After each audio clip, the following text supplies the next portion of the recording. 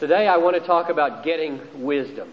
And I've been set onto this topic by the thought that many people are nearing the end of school, some permanently, others just to get ready for next year.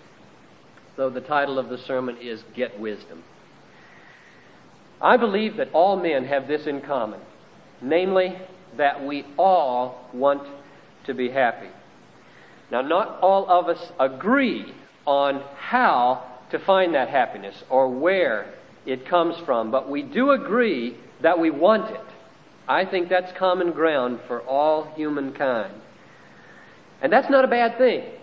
That's a good thing. That's the way God made us. Evil is not wanting to be happy. Evil is seeking and finding that happiness in the wrong places. And goodness is seeking and finding that happiness in places that please and honor God. I can conceive of a world in which we might be called upon to sacrifice our happiness for God's glory. But that is not the kind of world in which we live. That is not the way God has created and ordained the laws of this world. God has established a world, on the contrary, in which the more we do right through faith in Christ, the happier we will be eventually. There is a connection. We don't live in a world where we have to choose between seeking our happiness and seeking God's glory or doing right. They go together. That's the way God has created the world. The more we choose to glorify God, the happier we are going to be in the long run. Now, of course, that does not mean that there is no place for discipline or self-denial. He who would come after me, let him take up his cross and follow me. If you try to save your life, you will lose it. And if you lose your life for my sake in the Gospels, you will find it.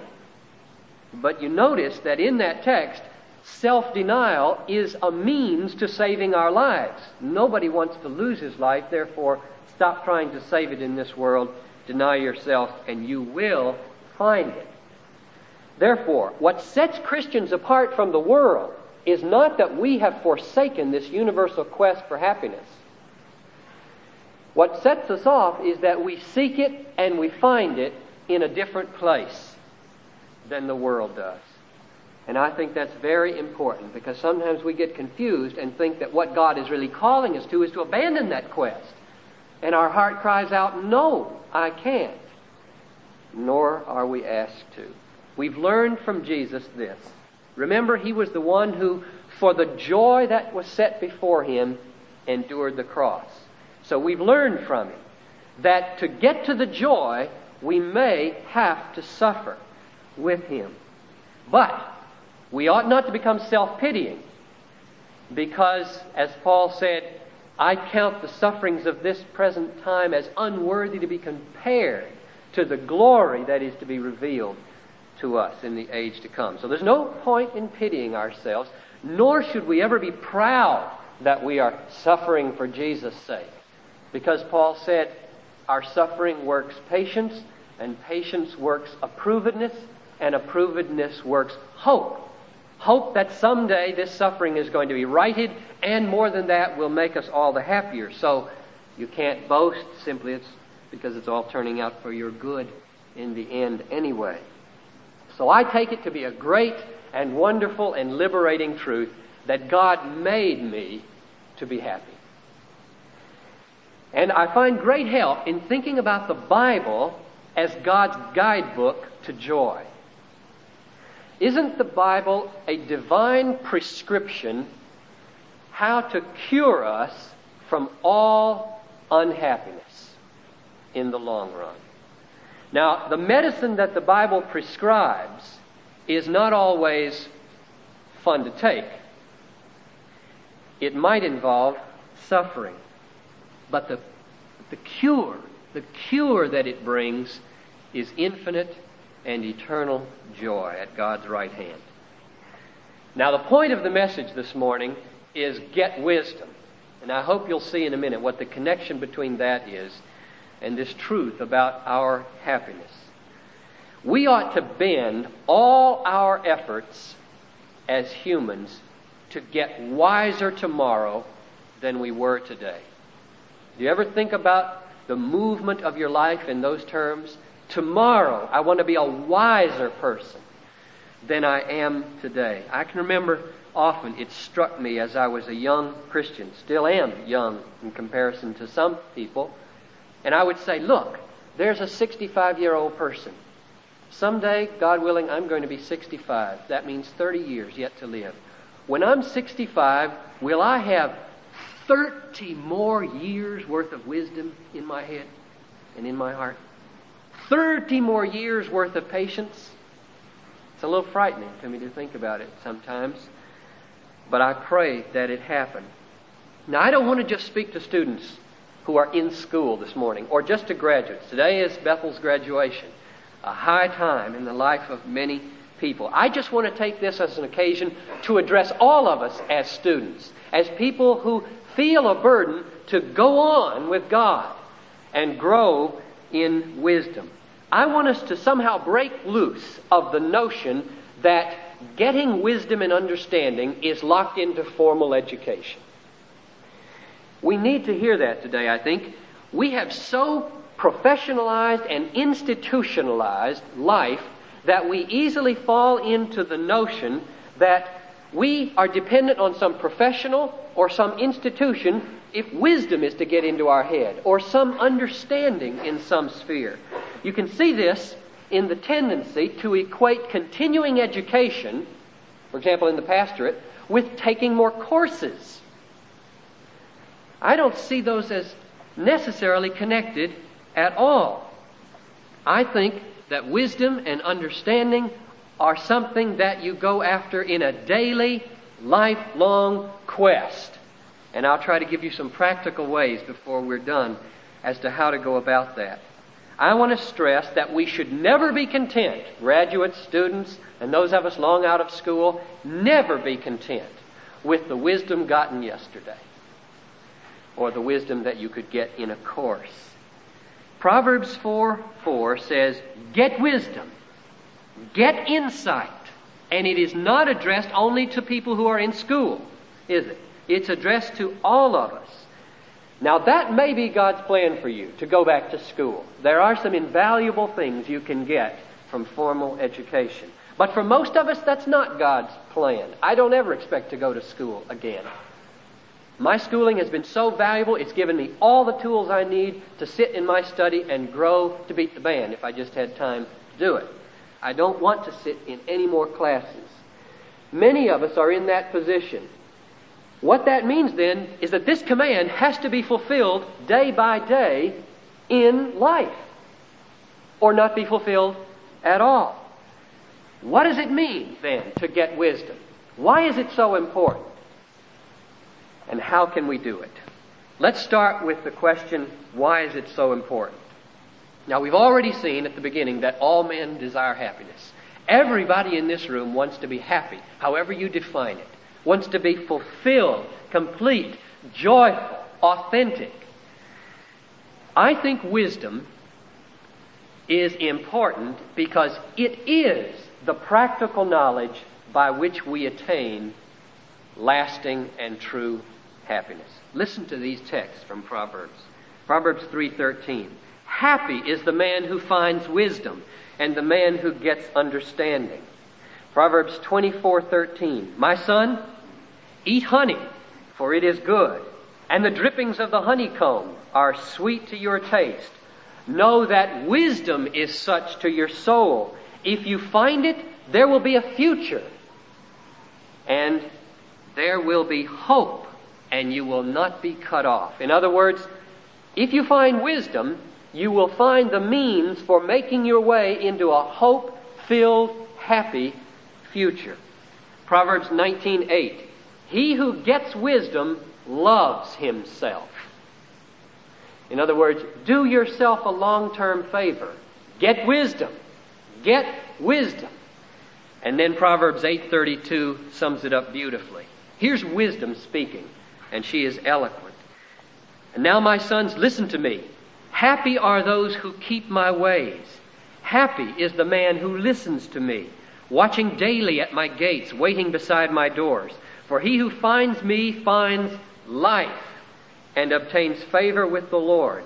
But he who misses me injures himself. All who hate me love death. That's an eloquent statement about the importance of wisdom. If we don't make it our aim to get wisdom, we will suffer injury and ultimately death. Proverbs 16:16. To get wisdom is better than gold. To get understanding is to be chosen rather than silver. It's a matter of life and death. It is an ultimate question whether we will set ourselves the lifelong task of getting wisdom. It's the pathway to ultimate and lasting happiness. And now, I want to stress that it's ultimate and lasting happiness that we're talking about. I need to stress that and emphasize it because the Proverbs teach us, and your own experience, of course, teaches you this fact. Proverbs 15:21. Folly is a joy to him who has no sense. In other words, there is a joy to be had in this life quite apart from God and God's wisdom. You can find a kind of happiness. Our thirst for ultimate happiness is so strong that if we don't find it in God because we lack the wisdom to seek it there, we will find it in substitutes. We will make it our aim to get happiness. Terrorists may find it in shooting presidents and popes. Scholars may find it in trying to publish books. Musicians may find it in cutting 1 million records. Executives may find it in climbing the corporate ladder. Athletes in breaking all kinds of records. There are endless ways in this life by which you can find happiness. Drink, drugs, sex, suntans, television, tubing, eating, talking, walking, etc., etc. And all these things bring a kind of happiness to the people that seek them, but it's not lasting and genuine happiness. It's not what God made us for. And therefore, the happiness that comes only from these things will leave us void. There will be that aching sense that there's got to be something more. And the whole world has that aching, and they don't know why. Because they're only seeking their happiness on that horizontal level for which they were not created. And therefore, the wisdom to attain the ultimate, the lasting happiness is tremendously important. Now, second question, what is it? What are the characteristics of the person who has wisdom? You all know the first characteristic. One of the verses you learned way long time ago.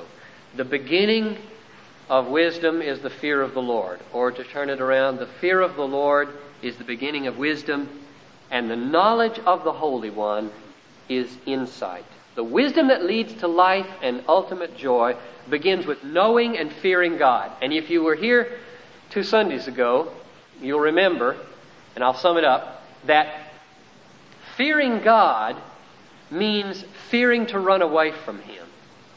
Fearing to seek our refuge or our joy or our fulfillment anywhere but in God. It means keeping before us that fearful prospect of depending on anything but God for our happiness. And so the fear of the Lord is the beginning of wisdom in 2 senses. Not only is it the first step in the wise way, but it is the beginning of wisdom in the sense that a spring is the beginning of a river. Everything flows out of the heart that fears the Lord that leads in a wise direction. Let's look at some examples. In Proverbs 11:2 it says, "When pride comes, then comes disgrace, but with the humble is wisdom." In other words, a person who is wise will be a humble person. The proud person does not fear the Lord. He does not want to depend on the Lord or subject himself to the Lord for his happiness, and therefore he can't even get to first base in wisdom. But a person who fears the Lord, who is totally depending on Him for his mercy and His fulfillment rather than running away to other things, that person is going to be humble. And humility is the first step to all other aspects of wisdom for this reason. A person who's proud does not want to admit that he's wrong or that he needs to grow up. The humble person, on the other hand, is ready to take counsel, ready to be advised, ready to change if he's shown wrong, always eager to grow. They're two fundamentally different approaches to life, and you can see that humility opens the way to vast growth. Pride cuts off the way to growth, which is why most proud people are puny people, little people, shriveled up people inside. Humility, unlike pride, and this is very important too, does not recoil when it's commanded to do something. I think it's a sign of pride if when we're commanded to do something we bristle. And it's a sign of humility that when we're commanded we humble ourselves. Now the reason that's important on the pathway to wisdom is because of what Moses said in Deuteronomy 4. Namely that the commandments of God are our wisdom. He says, "Behold, I have taught you statutes and ordinances as the Lord my God commanded me, that you should do them. Keep them and do them, for that will be your wisdom and your understanding in the sight of the peoples." And Jesus said the same thing about His words, didn't He? He said, "Everyone who hears my words and does them will be like a wise man who built his house upon the rock." So a good definition of wisdom is hearing and doing the Word of God and being humble enough so that you don't recoil and react negatively and rebelliously when that comes. So there's a kind of syllogism that I want you to remember. Premise number one, God's Word is a divine prescription for our ultimate happiness, a cure from unhappiness. Premise number two, wisdom is the practical knowledge that enables us to attain that happiness. Conclusion, therefore wisdom is hearing and doing the Word of God. But now the only people that can do that are humble people who rely on God for help and who fear seeking their happiness in anything but God. And so the fear of the Lord is the beginning of wisdom and the source of all true wisdom. But now something more has to be said. I don't think that's a complete definition of wisdom for this reason. Aren't there lots of circumstances in life that you run into every day in which you can't think of any specific word from God to apply to that situation? And so if you just define wisdom in terms of applying a word of God to a situation and then doing it, you're going to run out of them. Because the Bible is not so full that it has a specific word for every single encounter. Let me give you an example of that from Scripture to show you what more wisdom must be. You all know this story, one of my favorite Bible stories. One day, King Solomon was in his courtroom and two prostitutes came to him. And the one prostitute said to Solomon, "King, we both live in the same house, and a week ago we both had a baby. And last week she rolled over on her baby in bed and smothered it. And she got up in the middle of the night and she took my living baby out from my arms and put her dead baby in my arms and went back to bed with my living baby. And when I got up in the morning, I saw this isn't my baby and she won't give me my baby back." And the other prostitute said, "No, the living baby is my baby." And Solomon the king said, "I'll settle this matter. Bring me a sword." And a sword was brought to the king. And he said, "Cut the living baby in half and give half to one woman and half to the other, and that'll settle the dispute." And the mother's heart yearned for her son. And she said, "No, let her have the baby. Do not kill the child." And the other woman said, "No, it'll be neither mine nor yours. We'll cut it in half." And Solomon said, give the child to the first woman. She is its mother.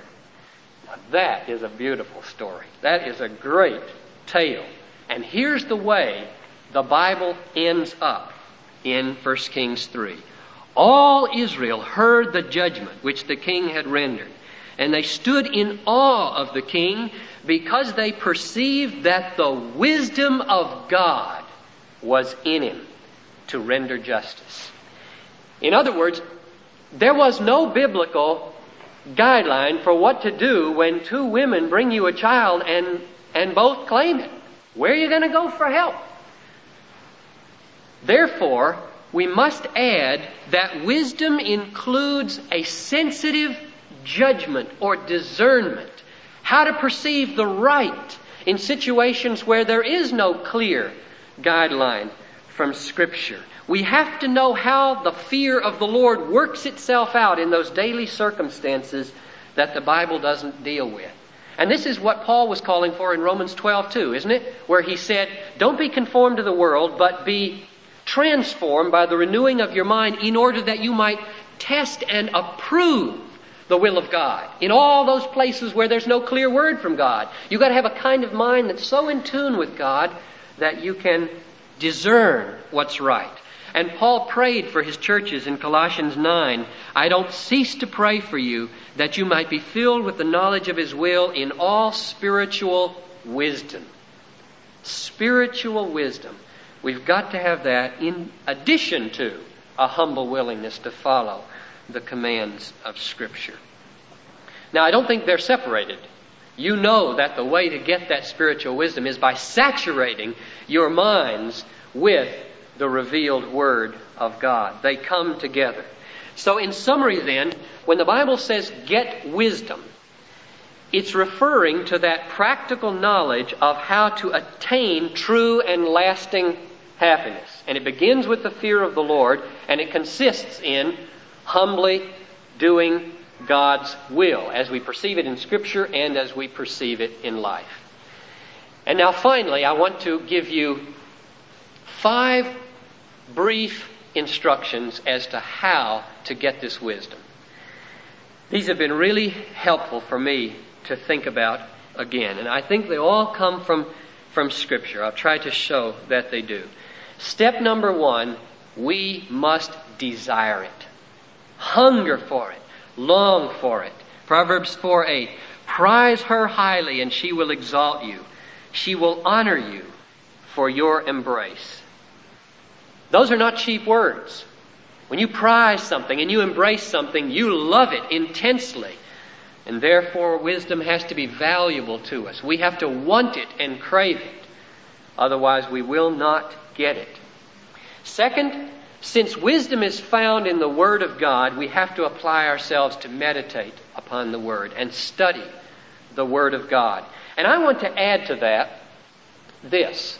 Not only applying yourselves to the Scriptures firsthand, but also giving yourself to read the finest wisdom of the best students of the Word for the past 1900 years. Read great theological books. Books that distill the wisdom of God down and help us gain a sense of the sweep of God's revelation and insight into the true meaning of Scripture. It would be folly for us all to start from scratch when there's so much help to be had in great books. And now I want to give you something really encouraging, because I know what goes through many of your minds when I say that. I don't have the time nor the ability to get anywhere with that kind of literature, if you're talking about great books of theology. I don't believe that's true. Great books are always great because they're readable, not because they're obscure. Obscure books are not great books. Now, here's the most encouraging thing I can think to say to you this morning. My pastor told it to me 4 years ago. It changed my life. Here it is. Suppose that you can read about 250 words a minute. Now, that's not real fast. Most of us can do that. 250 words a minute. Okay? And suppose that you set aside 15 minutes a day to read a great book, a classic, or some book that you'd been longing to read that would help you grow in your wisdom, your understanding. Now, 15 minutes a day for 365 days is 5,475 minutes a year. Now, you multiply 5,475 times 250, and you get 1,368,750 words that you could read in a year at 15 minutes a day. Now, an average book has about 350 to 400 words on a page. So we take 300 to 400. So we'll take 350, which is kind of in the middle, and divide that into 1,368,750. And you know what you get? 3,910. Almost 4,000 pages a year. An average book has about 200 pages. You see the implication of that? You could read 20 books by this time next year, setting aside 15 minutes a day. I tell you, when I heard that, I ran home, I sat down, I got out my calendar, I looked for that 15-minute slot, and I found it just before supper at 5:15. Because I diddle away that time every night. And I set myself to do it, and I read Jonathan Edwards' Original Sin, which is a fat book, in 2 months at 15 minutes a day. And then I went on to C.S. Lewis and George MacDonald and lots of other things I've been wanting to read, and read gobs. All that reading that I said, there's no hope. I don't have time for it.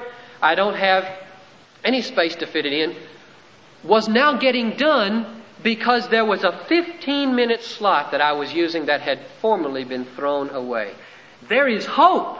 You people who think that there's no hope, there is. You have 15 minutes. Say the 15 minutes just before you go to bed at night.